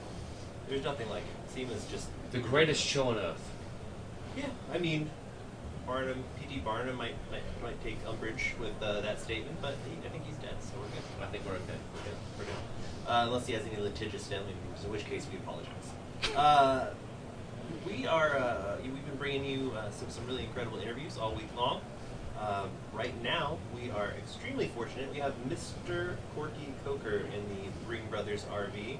If Coker sounds familiar to you, it's probably because they make incredible reproduction tires for just about everything that rolls. Almost everything. Almost. And then some. Yeah, well, hey, it doesn't matter if you got like a classic 911, you need the Michelin XWXs, or if you have a Persang Bugatti and you need new tires for your Type 35, Coker's got you covered. We got them. Yeah, and also do wheel antiques, and Corky's a busy guy. We got a lot going on, guys. It's great to be with you, and in such a exciting, wonderful week that is kind of the pinpoint of the year for many people. When I was a kid, we timed our year about summer vacation and Christmas, right? Halloween, maybe. When you get to be an old guy like me, even old enough like you guys, young bucks, you time your year about many important things like Monterey, Pebble Beach, Pomona, and the SEMA show. And this is everything that anybody doesn't need, but you got to have. And it's a wonderful place. At least twice. Absolutely. It's really a wonderful, wonderful experience. You guys, Coker has had quite a history with SEMA. You've been coming for quite a while.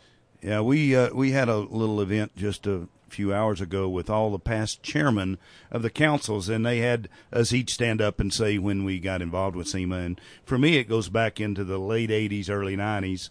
I was on the board of directors for a number of years, served as chairman of the board.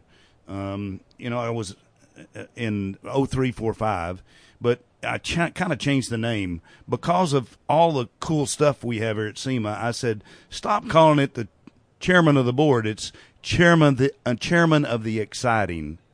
There's nothing boring about SEMA.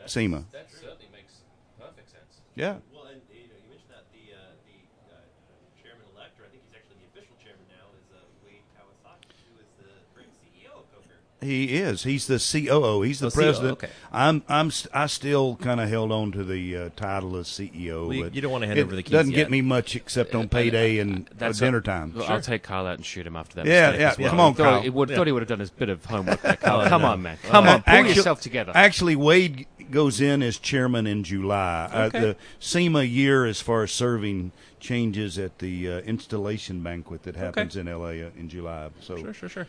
he's chair-elect for another 6 months, I guess. Well, I guess he'll just have to live with it. Yeah. Yep.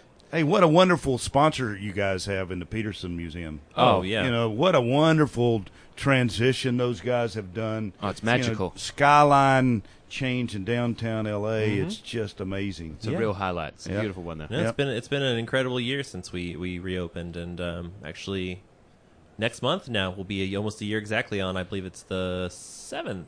So, Kyle, how many people did they forecast to come through in the first year? Oh, It's. I think the previous record was. I thought the numbers they projected was 150, 170, like but they've already hit it. They already the done 2.5 times over. Yeah. over 400,000. They- Was yeah. it 70% of them are reoccurring visitors as that basis? Yeah. I told my friend Bruce Meyer, all I need is a nickel from each one of those guys. And then it would be good. That's all If you get the nickel, I just want a penny. yeah, you get a penny, I get a nickel. Yeah, That's everyone's easy. in. And Kyle gets. Well, for that mistake, he gets Yeah, nothing. forget I'll it. take a quarter. It's fine. Yeah, that's good. Yeah.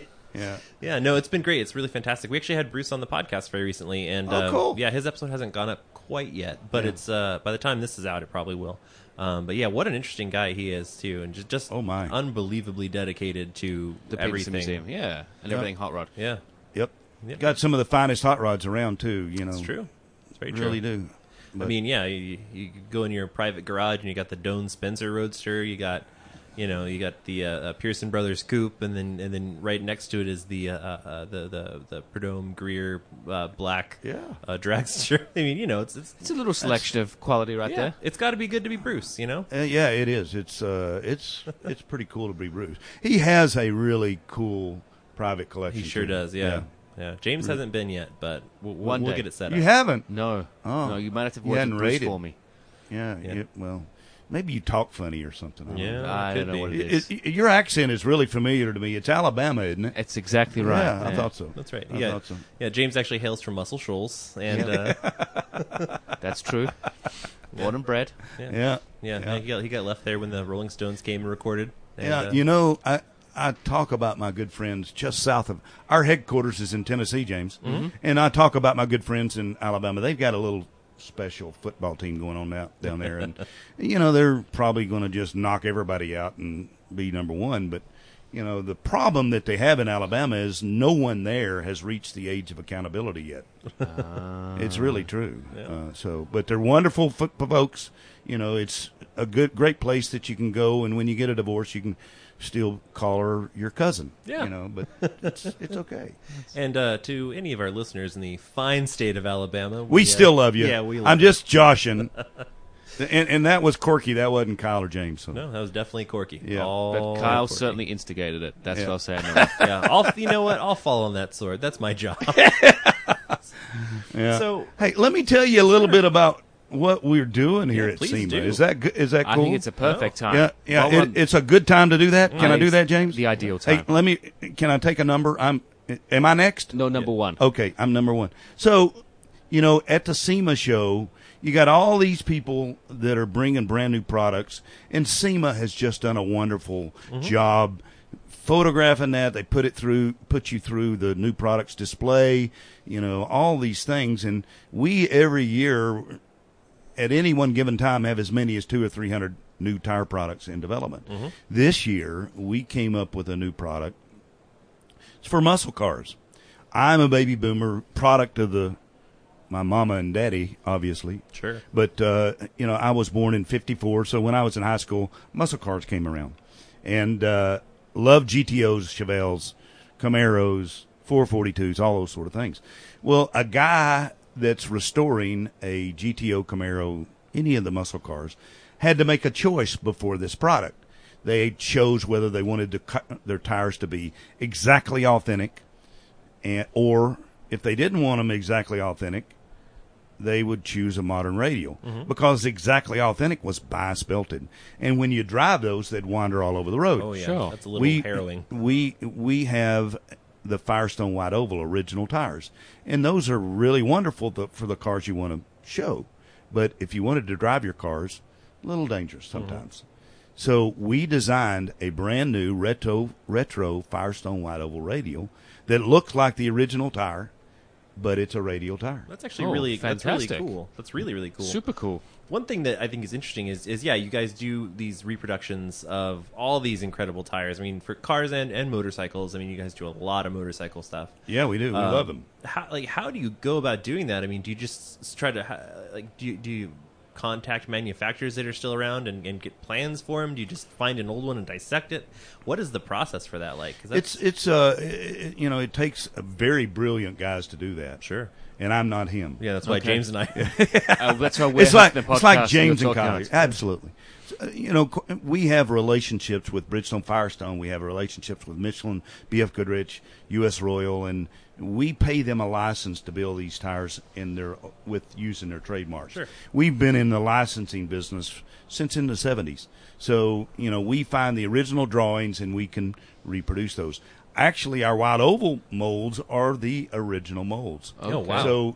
So we produce brand new tires using modern technology, using modern tread compounds, all that sort of stuff, and we put them in production, and we have these tires. So when we want to make something that doesn't exist or never existed, we just run it by the legal staff, and they say, sure, it sounds great. And they get a bigger license, and we send them a check every quarter. Everybody wins. And everybody wins. So, you got to do things right. It's always the right thing to do the right thing. And we've learned through our many years, if we build a good product and we're excited about it, and we work half the time, which is only 12 hours a day, Kyle. Of course, yeah. That seems reasonable to me. Then pretty soon we get lucky. And I don't really believe in luck. We are very blessed with a lot of business and folks that come to us and buy this product. So. Yeah, well, I mean, you guys, the stuff you guys do is incredible. I mean, we had recently on the podcast John Bothwell, from Persang, and John Bothwell, in addition to Jessi Combs, who's going to be on later this week, they took a Persang Type 35 Bugatti on like beautiful Coker tires that are they look like they belong there, but they're modern. They're safe, and they drove it 4,000 miles. They sure did. Miss Jessi just piloted that little T35 Persang down the road, and she looked pretty cool doing it. Sure did. It's hard to not look cool in a Persang. Those cars, by the way. John Bothwell, when you hear this, you need to check me out. I need one of those. I got to have one of those. They're perfect. All you got to do is convince Mrs. Coker of that, too. Okay, I think that's a fair request. That's fair. Yeah, very fair. It's cool piece. If you're gonna make one for Corky, I mean, why not make two more? Yeah, two more. One for James and one for Kyle. Yeah, as long as he's paying, I don't mind. That's fine good with me. Yeah. So you obviously have a great love for cars and automobiles and stuff. What are, apart from muscle cars, which you mentioned, what are some of your favorite vehicles? Oh gosh, I believe cars have feelings just like children have feelings. And, in my collection, we've got about 150 cars and 100 bikes or so. And, when I go in and choose one, the rest of them are jealous. So I don't have a favorite. It's the one I'm driving that day. Every day I drive a 1934 Ford pickup. It's got original flathead, straight pipes, 3/4 cam, and a T5 behind it. So I can cruise down the freeway at 75 miles an hour. And everybody kind of looks over at me and said, hey, I recognize that mustache, and they give me a thumbs up. Yeah. What more can you ask for? Is that thing trademarked, by the way? Because should be. Sure. Yeah, it's like, what is it, like Eddie Van Halen's finger? You got it insured separately? Yeah. No, it's not something that I'm really interested in doing. But, I have a great time. I've got early brass cars. I really enjoy going down the freeway in a 1909 Lozier and passing everybody on the freeway at 75 miles an hour. That's kind of fun. Yeah. I dig that. And you give them the thumbs up. Yeah, awesome. I give them a thumbs up like, oh, I like your, WRX, man. That's pretty cool. And they look at me and say, what's that? 1914 Stutz Bearcat or 1909 Lozier. That's kind of fun. Oh, there you go. Yeah. So you guys have some cool stuff in your booth this year. You have some do. Cool stuff in your booth every year. Every year. It's cool but stuff. What do you got there now that people might be interested in? Well, since in the Coker booth we're displaying our president's 1970 GTO Judge because it came original equipment on Firestone white ovals, and we've got these new Firestone retro radials on it. That's a perfect match. Yeah, it is a perfect match, and we're all about doing that. We like to match the customer's perfect tire needs with their perfect cars. Did the combination of those two come together just by chance, or did someone maybe influence that decision? Somebody thought about that ahead of time. Okay. Yeah, they thought about that ahead of time. Probably it wasn't me. I spend all my time playing with my grandkids and stuff like that anymore. Since I'm semi-retired, but now working harder than I ever did. That seems like a good place to be semi-retired. I feel like that's something to achieve. But it always seems when someone's semi-retired, they always seem to be working harder than when they were working full time. That is precisely the case. Yeah. It's unbelievable. I was much of a micromanager, ran the business for 40-something years, and just determined that I was, my boss was really hard on me, the guy with the big gray mustache, and so he fired me, and I went home, and I'm working for this cute little 5-foot-tall brunette, and she just loves me to death. So it's a great transition for me. Yeah. Yeah. What more could you ask for? Yeah. So you guys also have, I walked by the booth earlier. You guys also have a, I think it looks like a custom Indian, like that thing was real cool. Yeah, it's a 101 Scout. It's custom bobbered. Hot rod bikes are just hotter than a pepper sprout right now. Sure. And that bike was built by one of our favorite builders, and we have designed a new tire product for that hot rod bike market too. We've got a Firestone 450/17 ANS, which means all non-skid. Oh, wow. Ooh, it's really cool. Yeah, it was used on a lot of military bikes in the war, but I mean, all these retro hot rod guys that are building these bikes just love the original Firestones, and it's not really a true build unless you're using the original stones. Oh, yeah. No, those big balloon tires are pretty cool. Yep. Yeah. And what's really fun about the hot rod bobber bike market? It was a product that most of the guys that came back from the war, they would kind of, they would hot rod their WL or whatever they rode in the war, and they got back and they'd take the fenders off and chop the handlebars down, and so it was a segment of the market, the guys, and they rolled up their Levi's and wore their biker boots, and the guys that are really the true leaders of that market today, you know where they're from? Japan. Of course. Isn't that cool? Well, that's the thing. I just love that. It seems like the Japanese do Americana better than anybody else. It's well, amazing. one thing that we've found since being in the Ring Brothers Happy Camper, the satisfied customers that have come inside this vehicle have been the Japanese. Oh my God! One of them so excited. One of them said he has one exactly the same, and he wants to try and duplicate everything in the inside. Yes. Another one said he had one that he had. Also, he even showed us pictures of his miniature version of this that he had as a toy. I mean, it's perfect. Yeah, perfect. It's incredible. Well, I guess they say to mimic someone is the best representation. The greatest form of flattery. Sure. Absolutely true. Sure. Yep. So one of the big things that Coker does every year is the Great Race. Yeah. It's a huge event. It's the stuff that turns up to run it is always just bizarre and fantastic. Tell us a little bit about how that got started. Well, it was started back in the early '80s by a guy named Tom McRae and Norm Miller of Interstate Battery fame, and the very first race went from Los Angeles back to Indianapolis, and it was to celebrate the race around the world from New York to Paris in 1908. Sure. Won by the Thomas Flyer from Buffalo, New York. And the interesting thing, in 1908, if you look back into the annals of time and pictures, etc., most of the world was driving ox carts and horses and carriages still in 1908. Certainly. And what this race did from New York to Paris, which was supported by and reported on by the New York Times, which went around the world, it made the whole world realize this automotive thing is a pretty good thing, and it's going to happen. So we have great races now doing that. It's a time, speed, endurance rally. About 120 cars go and participate. It's not the fastest who get there, but people have a wonderful time, and we stop in towns along the way. And what we say is at Great Race is it's the adventure of a lifetime that you can do every year. Yeah. Yeah, it does seem like it would be a blast. It's definitely on my list of things to do at some point. You know what I think the Great Race needs? I think it needs Car Stories podcast to take part in the Great Race, and we could do a different podcast from each location. That sounds like a great idea. We could borrow something from the vault. That would never happen. They'll never let us take anything. Oh, yeah.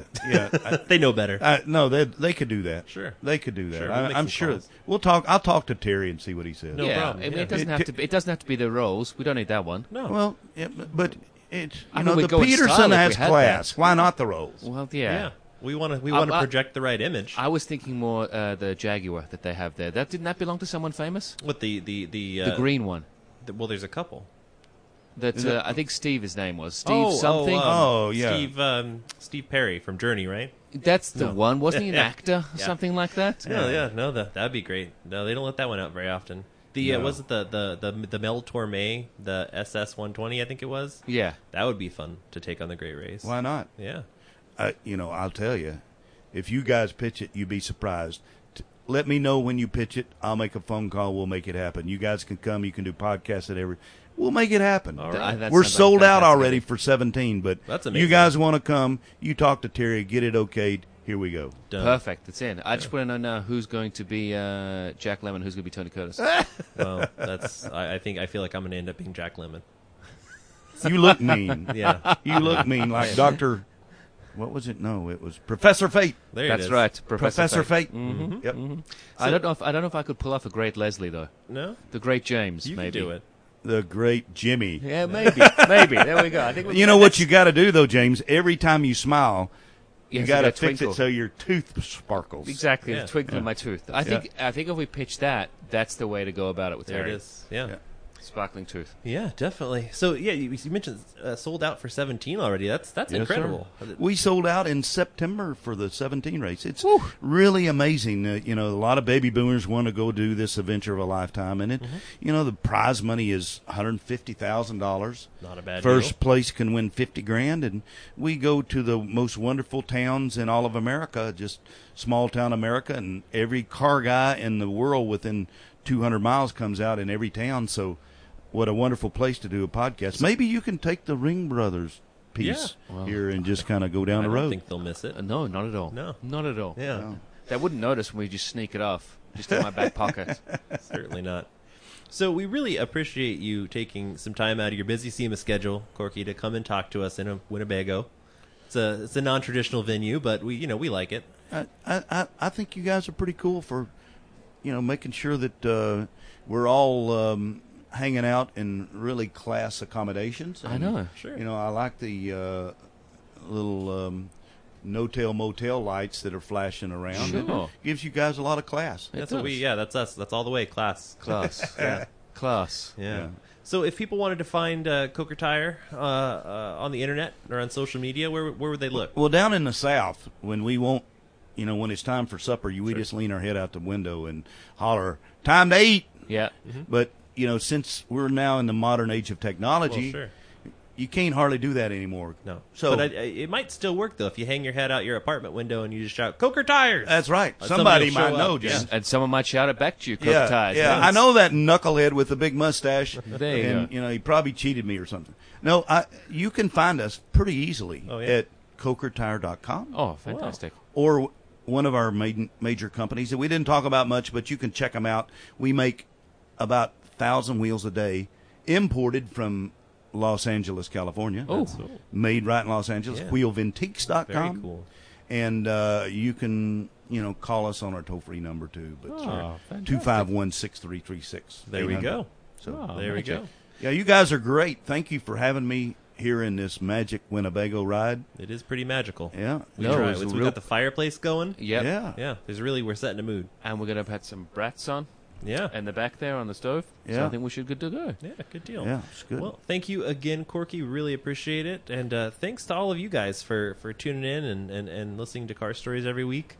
We really appreciate that you're interested in what we're doing, and we wouldn't be able to do it if it wasn't for you. If you like the podcast, make sure you're subscribed. If not, then you're probably doing something wrong. You're not smart. No, you're just not smart if you're not subscribing. You're just subscribe. creating extra work for yourself. Exactly. Gotta go get it. Makes it much easier once you subscribe. Yeah, and throw us a review and a rating on iTunes. That really helps us out. Positive review and a good rating. Yeah, you can leave your 1-star reviews elsewhere at home. Yeah, we put them back in the closet. 6 and above, I think, is the best. Even though it's a 5-star system, That's I think right. 6 is probably the one of the order.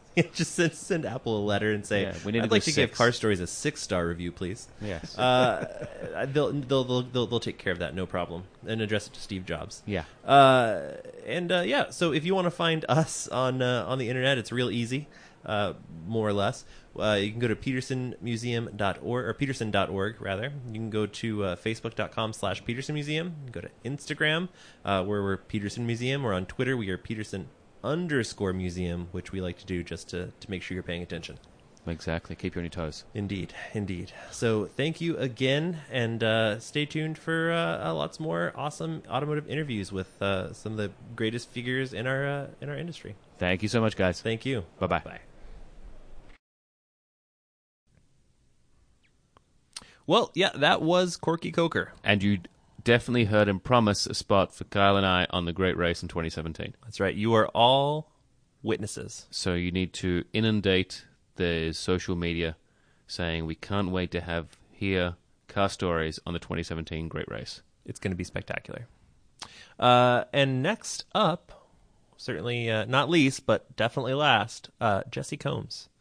Again, she's just an incredible human being. We're really psyched to talk to her. She's doing awesome stuff, and we hope you guys find this interview as entertaining as we did. Hello and welcome to the Car Stories podcast, brought to you by the Peterson Automotive Museum. My name is Kyle Hyatt.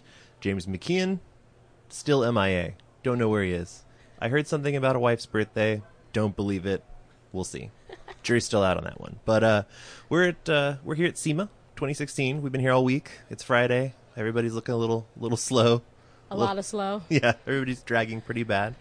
But it's been a great show, and we're really happy because we have Jessi Combs here. Hey, Kyle. Hello. Yay. And if you don't know who she is, you just have to look around SEMA because her face is everywhere, literally. But you've probably seen her on Overhaulin', All Girls Garage, the Coker Great Race very recently, where she drove a Persang Bugatti, like 4,000 miles, which is pretty out of hand. Especially for that car, yeah. Yeah.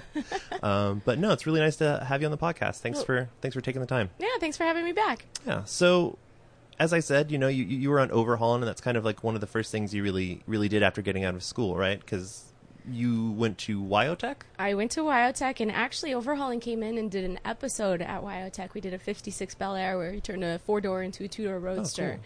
And I guess you could say that was my first introduction to television. Mm-hmm. And I didn't think I did very good at all. But apparently the production company loved me, and they asked me to come back and do another episode. So I was an AT member in the first season. And then come full circle, 10 years later, I ended up hosting the return season when they came back. Nice. Yeah. Very, very cool. So we actually, we were lucky enough to have Chris Jacobs on yesterday. Oh, God, I love that guy. He had lots of cool stuff to tell us. What are some of your favorite Overhaulin' stories? I mean, there was certainly a lot of awesome cars came out of that show. And a lot of awesome cars, a lot of awesome people. Mm-hmm. It's watching it as a viewer. It's an emotional thing, right? Sure. Like we bring out emotions from not just our builders and Chip, obviously, but the people who are watching it, they love the show because it's such a feel-good show, and there's no words to express how good it feels to be the person that helped build that car and change that person's life. And that will forever be my favorite thing about working on that show, is that we bust our asses on the return season for 3 weeks to finish these cars, and it's hard and it's long, and there's arguments and nothing goes right and parts are missing and all sorts of stuff, and it gets crazy behind the scenes. But it's that moment of doing the reveal that you just completely forget about the last 3 weeks and you can't wait to do the next one. Awesome. Yeah. So what's your favorite car that you built on the show?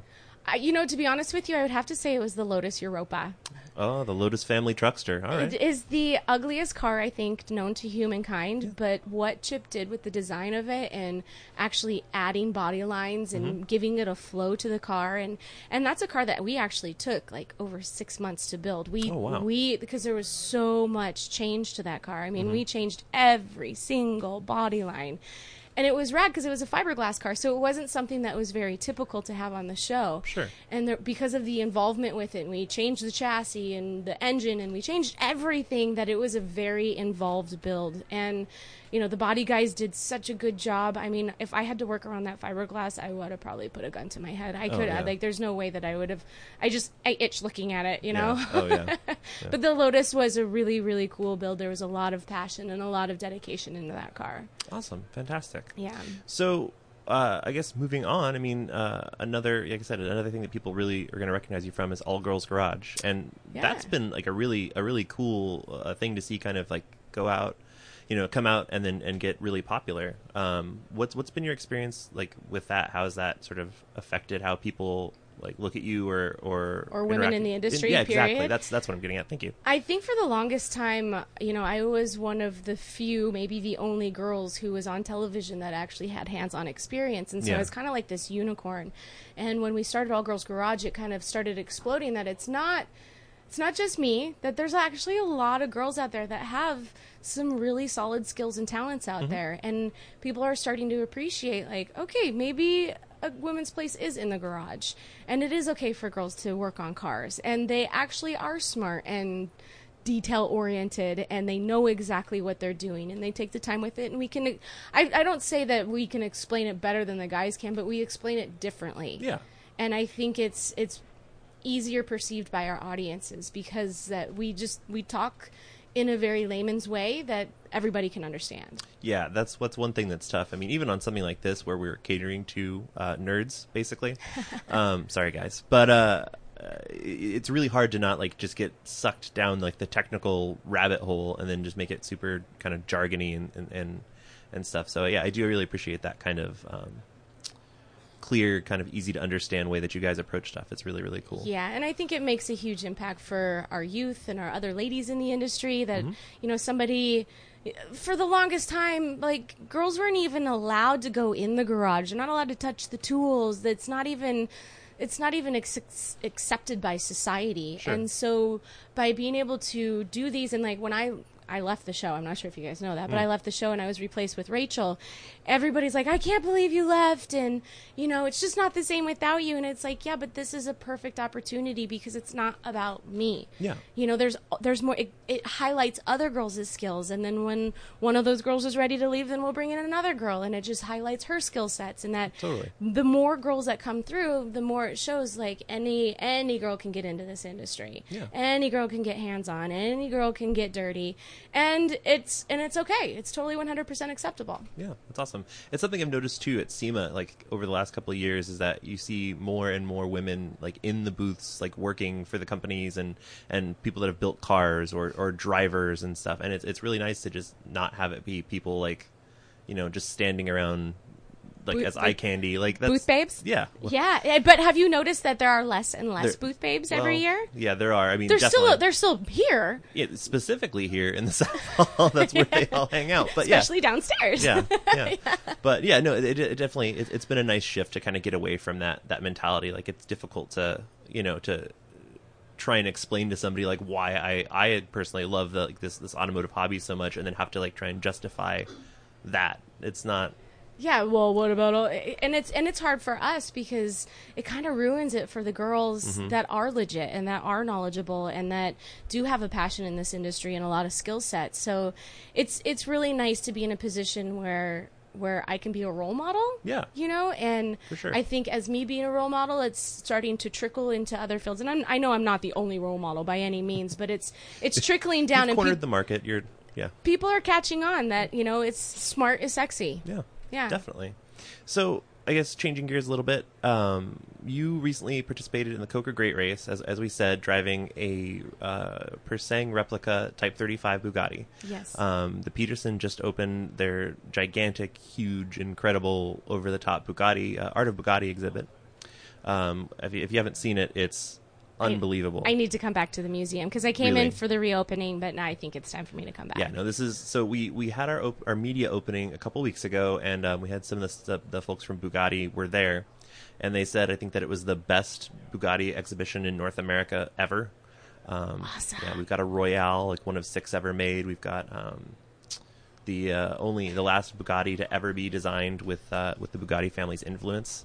All kinds of stuff, and then it also celebrates not just the cars; it also celebrates the sort of the family being kind of an arts dynasty. Mm-hmm. So the father built furniture and was a silversmith. Carlo Bugatti, like the brother, was a sculptor, this incredible animal sculptor. So he did the rearing elephant hood mascot and stuff. Yeah. But yeah, we've got all this Bugatti stuff going on. We had John Bothwell on the podcast very recently. He had some awesome stuff to say about you. I love John. That was such a cool experience. I mean, it couldn't be. If I owned a Bugatti, I would be like, no, you're not driving my car. Mm-hmm. Nobody's driving my car. But he is so like, yeah, get in it, tear it up, grind the gears, go for it. He wants people to drive the cars. Yeah. He wants them to feel the experience of that power and that thrill of the pre-war era that no other pre-war car holds. Like the Bugatti is like this masterpiece of that time, and I am beyond privileged to be able to have driven it, not just in a great race, but then we just kept driving it all the way to the East Coast. Exactly, yeah. Yeah. It's amazing. Yeah, they're really modern. That's the thing that I think everybody I've talked to that drives them says is how modern the car feels compared to everything else from that period. Yeah. Like the pedal layout's the same, and the gearbox works and stuff. It was such a. I fell in love with that car. I call him up all the time. I'm like, hey, John, can I take your car today? Yeah. Just for the day. Yeah, no, we definitely, my co-host and I were definitely angling pretty hard. I just want to exist in a pre-war Bugatti at all times. And, it was the coolest experience. It was, the Great Race was definitely a complete unique experience for me because I'm used to going really, really fast all the time.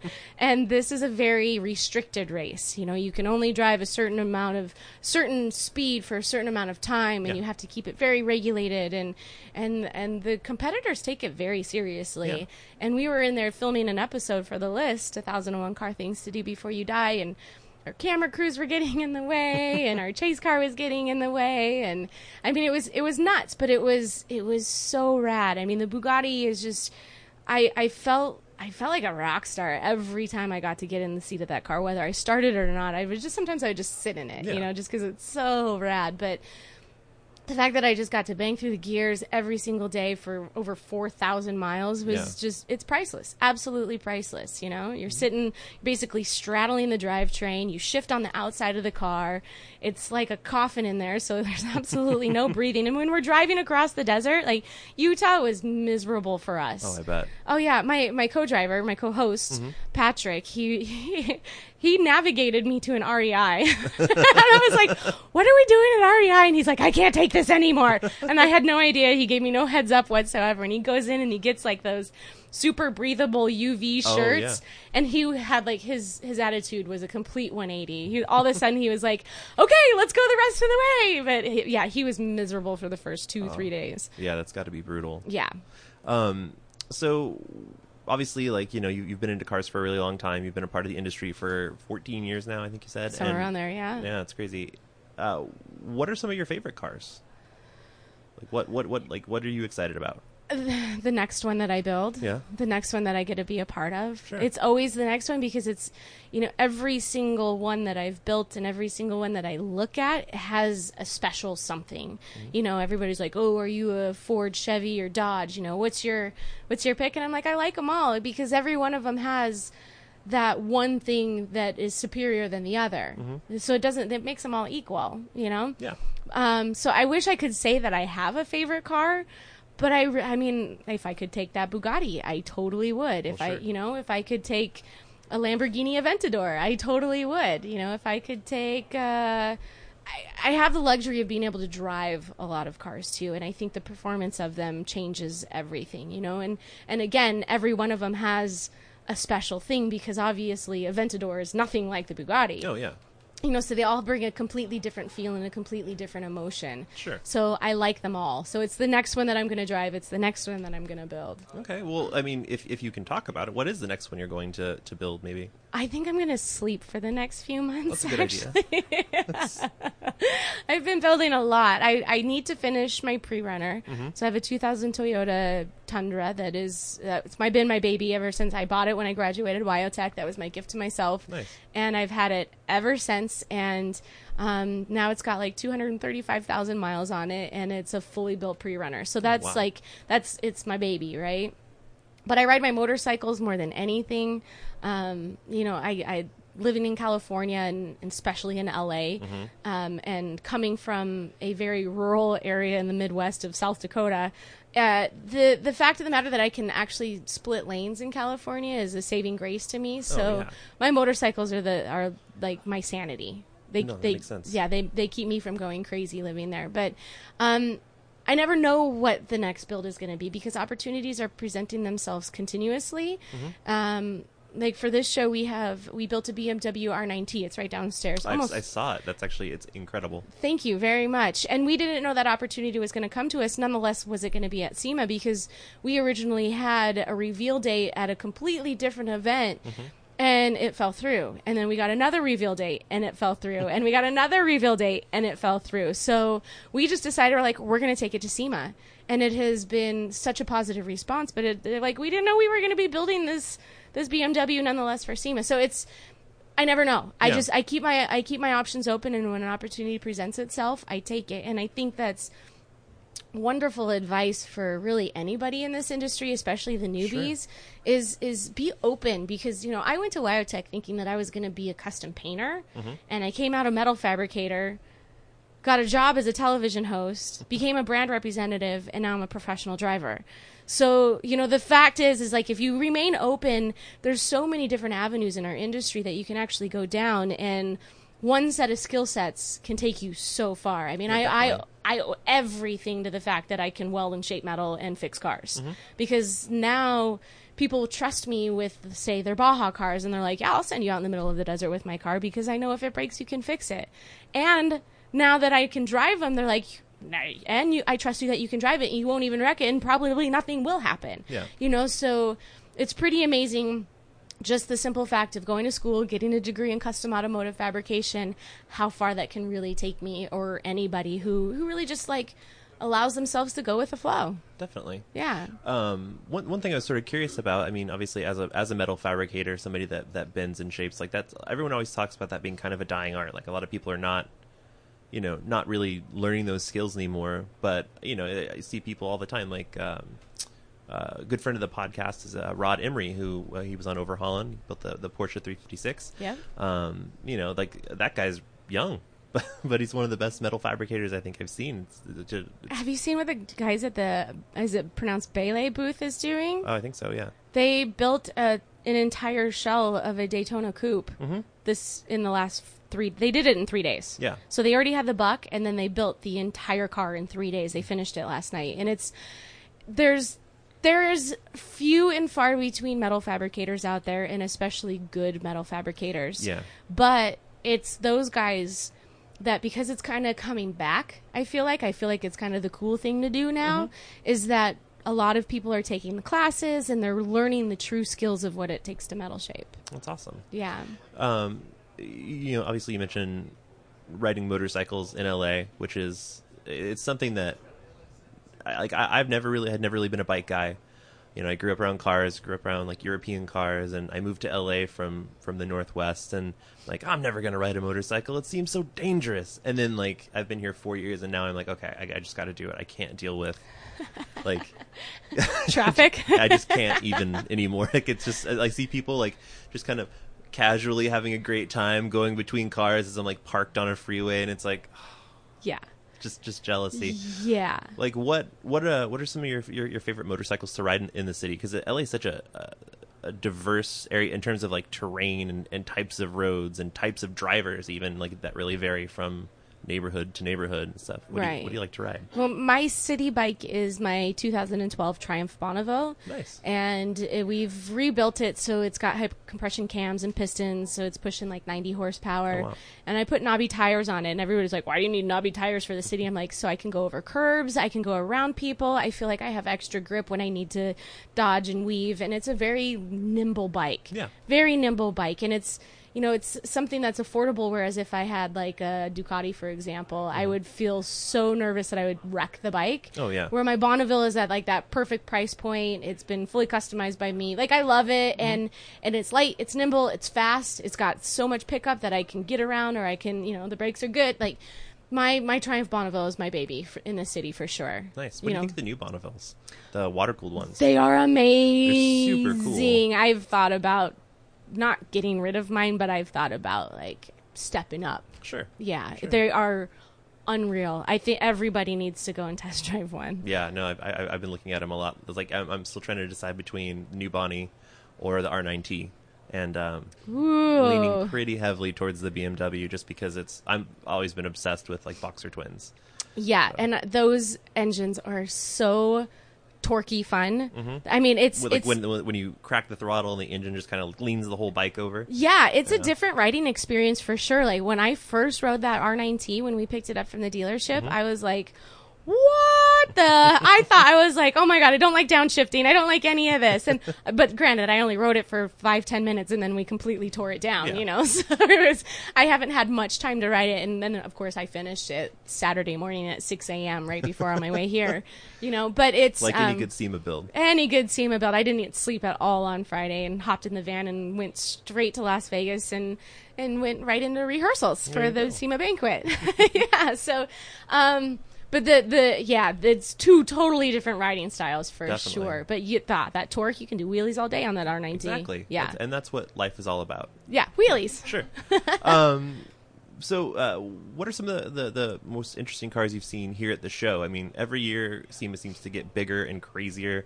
The builds, I mean, the trucks get taller, the cars get lower, like everything. Like, what's really kind of blown your mind here? I will admit that when I'm here at the show, I kind of have to keep my head down and charge, and I don't get a lot of time to actually like stop and look at the cars because I get stopped every single where I go, and I have such a tight schedule that I need to.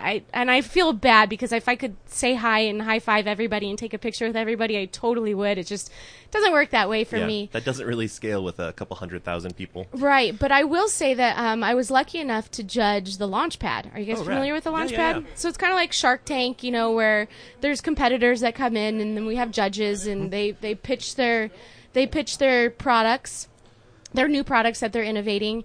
And there's a company that's called Any Level Lift. They ended up winning, but of course I had a sneak peek because I was a judge for it. And I was like, oh, these guys are going to do really good. And Any Level Lift is kind of mind-blowing. Like, everybody's just like, what is this? It gives your truck 13, 16 inches of lift. Oh, wow. But it also goes back down to stock ride height. And it doesn't, when it's up, it doesn't change your steering angles. It doesn't change your pinion angle. Even work? Or it changes them to a point where it's perfect for that height. Yeah. And it'll change it. You can ride halfway down. You can ride it 3/4 down, up, whatever. You can ride it at whatever height you want.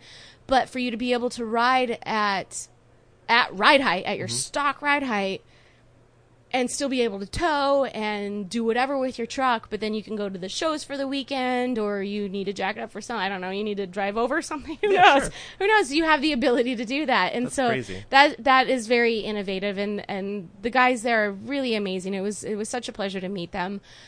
But man, I mean, a couple of years ago, it was kind of like everything was matte finished or everything was wrapped, and there's so much diversity that I've seen. It's a mixture of everything. It's not like I see one craze running through the show this year, which I think is really fantastic because it's not the industry isn't on a trend right now. It's like people are doing their own thing and they're actually stepping out of the norm, and I think that's really, really great. But I think the Baylay booth is probably the favorite thing that I've seen. And maybe because I'm just so hands-on. I love seeing people actually like teach and learn and show other people how to do it and create something from nothing. Awesome. Yeah. Awesome. Yeah. So, I obviously, as you said, you have a crazy busy schedule while you're here at SEMA. I just want to thank you again so much for taking the time to come way, way out to like the middle of nowhere, Upper South Hall, and hang out with us in a Winnebago. It's really been great. This is the best podcast location, I think, ever. I think all podcasts should be recorded in 1,000 horsepower Winnebagos. You know, so a little known secret is that I've always wanted a bus. I've been searching for a vintage bus for probably like 10 years. Mm-hmm. And I finally found one. Oh, nice. And so I just bought a 1957 GM Detroit diesel pusher, and I am so excited about it. Wow. And just sitting in this Winnebago is like giving me all sorts of inspiration on what I can do on the inside. That's one thing that we've been having, like people have been coming by, like just RV enthusiasts, which I didn't think would be a thing at SEMA, but they're coming in, they're taking photos, they're telling us about all their builds. We've had a couple of guys from Japan who like came over, like they like didn't speak a lot of English, but they're so excited about the Brave, and like they're showing pictures like this. I have the same car, or I have the same Winnebago, like back in Japan, and I'm gonna do all this stuff. Like, no way. Yeah, no, it's this whole huge community that I honestly I had no idea, and it's been really exciting to see people's reactions to this because like it's not every day you get offered a glimpse inside Mike and Jim Ring's heads, and yeah, it's pretty. And it's like a little bit more. It seems a more personal space than what they normally produce, so it's really cool in here. Yeah, no, definitely. I mean, they built it for themselves. I think their initial design sort of brief was to have a place to drink beer. Get away from the crowds and drink beer. Yeah. So I think they acquitted themselves kind of admirably. Hence the bar. Are there taps behind there? There are not. There's two bars though. There's one that hangs off the back next to the grill. Oh, no way. We've got a pizza oven and a popcorn maker and a fake fireplace, and this is so rad. And then a 1,000 horsepower blown LS3. And I can only imagine how many rad people. There's signatures everywhere, and yeah. I can only imagine the history that's really inside this bus. Yeah, definitely. Yeah. Well, thank you so much again, Jessi, for coming to the podcast. It's great to have you. We can't wait to get you to the museum. Check out all the great Bugattis and all the new stuff in the vault. Stuff is changing all the time. How long is that exhibit there for? For a year. Oh, so it's not like your typical 3 or 4 month things. No. Yes! The clock is ticking, though, so, So make it before the end of the year. Copy. Got it. Cool. Yeah, well, if anybody wants to find out anything more about me, you can go to jessicombs.com, JESSICOMBS.com. From there, you can find my Instagram and my Twitters and my Facebook and all the social media stuff. And you can read way more about my history in the in-depth because we've only scratched the surface of it. Yeah. Well, yeah. This isn't hardcore history. We don't have 3 hours. Exactly. Yeah, there's a lot going on. Cool. Well, thank you so much again, Jessi. I really appreciate it. And thank you guys for taking the time to tune into another Car Stories with just me, because James is just so wildly irresponsible right now. Can't even deal with it. No, he's great. But if you guys need to find us on the internet, it's really, really easy. It's peterson.org. That is Peterson with 2 E's. Just in case, you weren't aware already. I don't know how that would be the case, but, and then also on Facebook, it's facebook.com/Peterson Museum. Instagram is Peterson Museum. And then, because we like to make things a challenge, Twitter is a little bit different. It's Peterson_Museum. Oh, yeah. That underscore tricky. Yeah. We like to throw a curveball, So anyway, thank you guys again. And stay tuned for lots more amazing interviews with some of the coolest automotive personalities in the business. Right on. Thanks, Kyle. Thank you. Well, here we are, several hours later. You're tired. You're hungry. You're probably sleepy. You may already be asleep. But we're at the end of our SEMA specials. And that means the end of spending time in this wonderful Winnebago. The Winnebago. It's, not everybody gets to spend a week in a Winnebago. Especially one with 1,000 horsepower and a tiki bar. So we count ourselves as being quite fortunate for that. We didn't get to do any burnouts in the middle of SEMA. They took the keys from us. Next year. So close. Next year we're going to use a spare key. That's right. We're going to have one made before I hand it over. That's exactly right. Like they do on Mission Impossible. They have the clay, and it's going to happen. Don't worry about that. Easy. I've already figured it out. I've been speaking to Tom about it. Thank you. Thank you for taking care of that. You're the man. But yeah, so we'll have another SEMA special for you after the next SEMA. Duh. But until then, we will continue bringing you awesome automotive interviews every single week. Sometimes we'll have weird special extra episodes.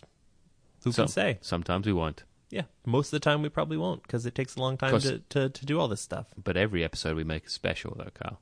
That's true. Kind of like everybody gets a trophy. No. No? No. Second place, first loses. All right, I respect that. But anyway, guys, thank you again for tuning in to this second long SEMA special. We hope you enjoyed it. And, definitely check us out next Tuesday when we'll have an interview with another person. So, until then. Bye-bye. Bye-bye.